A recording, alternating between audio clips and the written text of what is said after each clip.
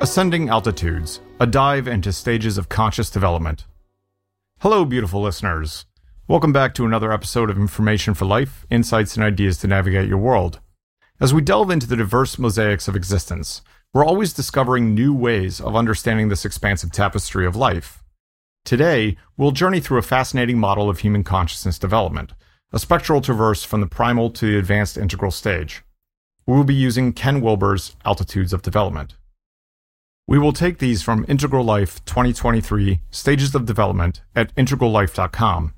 Note that these stages are also discussed in the book Integral Relationships by Martin Yusick, a book I highly recommend reading if you want to understand and grow together interdependently in a relationship, whether monogamous or not.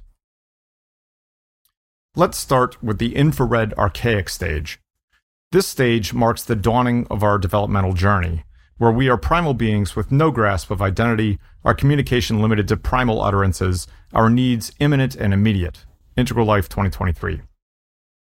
We then ascend to the magic stage, found in children and tribal societies. Here, we evolve a rudimentary sense of self, entwined and enmeshed with our surroundings. Magical thinking and superstitions dominate our reality as we grapple with the basics of survival and security. It's a stage defined by egocentricity, by our limited capacity to see beyond our own needs and perceptions.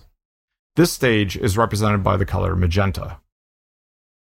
As we progress to the magic mythic stage, we start to distinguish our identity from the world, trying to impose it on others. Our comprehension of cause and effect remains limited, and we remain encapsulated in the bubble of self-interest, seeing the world as a battlefield where desires are stifled and identities threatened. This stage is represented by the color red. The mythic stage brings a significant leap in consciousness. Here, we learn empathy and begin to view others as separate entities with their rights and experiences. Yet, this stage is a conformist one, our identities tethered to the groups we belong to, be it race, sex, or creed. We have yet to see the broader human community beyond our own group affiliations. This stage is represented by the color amber. At the rational stage, we transcend group-centric thinking and begin to appreciate all of humanity. Our worldview becomes scientific. Logic and reason dictate our perception of facts, and we embrace the themes of achievement and material abundance. Here, we finally start to grasp the formal, operational nature of our world. This stage is represented by the color orange. As a side note, you may notice that most people you'll run into are usually in either the mythic or the rational stage. They're either amber or orange. The postmodern stage takes us further, propelling us into an advanced world-centric perspective where we become more sensitive, pluralistic, and relativistic. We start questioning previous claims to truth, understanding that knowledge is constructed and not absolute. The world in this stage becomes a place of interconnected beings sans artificial hierarchies. This stage is represented by the color green. Ascending into the second tier of consciousness, we reach the integral stage. Here, we embrace multi-perspectivalism, integrating the insights gained from the previous altitudes.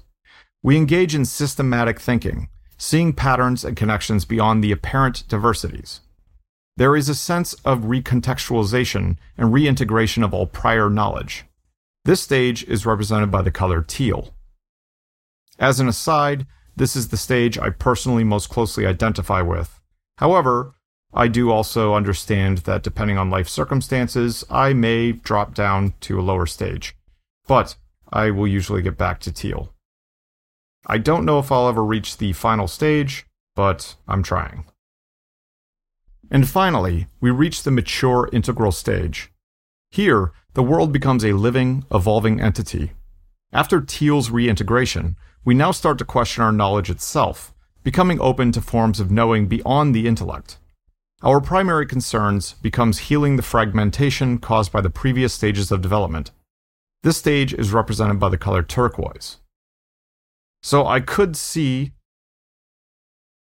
as an aside, I could see where there are certain aspects in my life where I am going towards the mature integral stage, but I'm certainly not there yet, especially in all aspects of my life.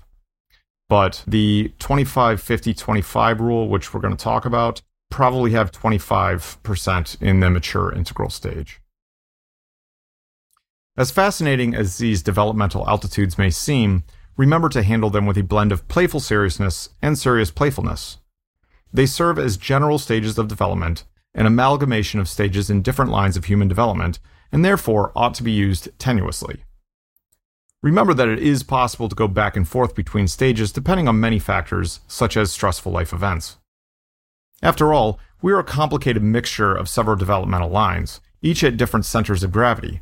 Hence, we ought to remember the 25-50-25 rule. About half our behavior is determined by our dominant stage, and the rest is shared by the stages preceding and succeeding it.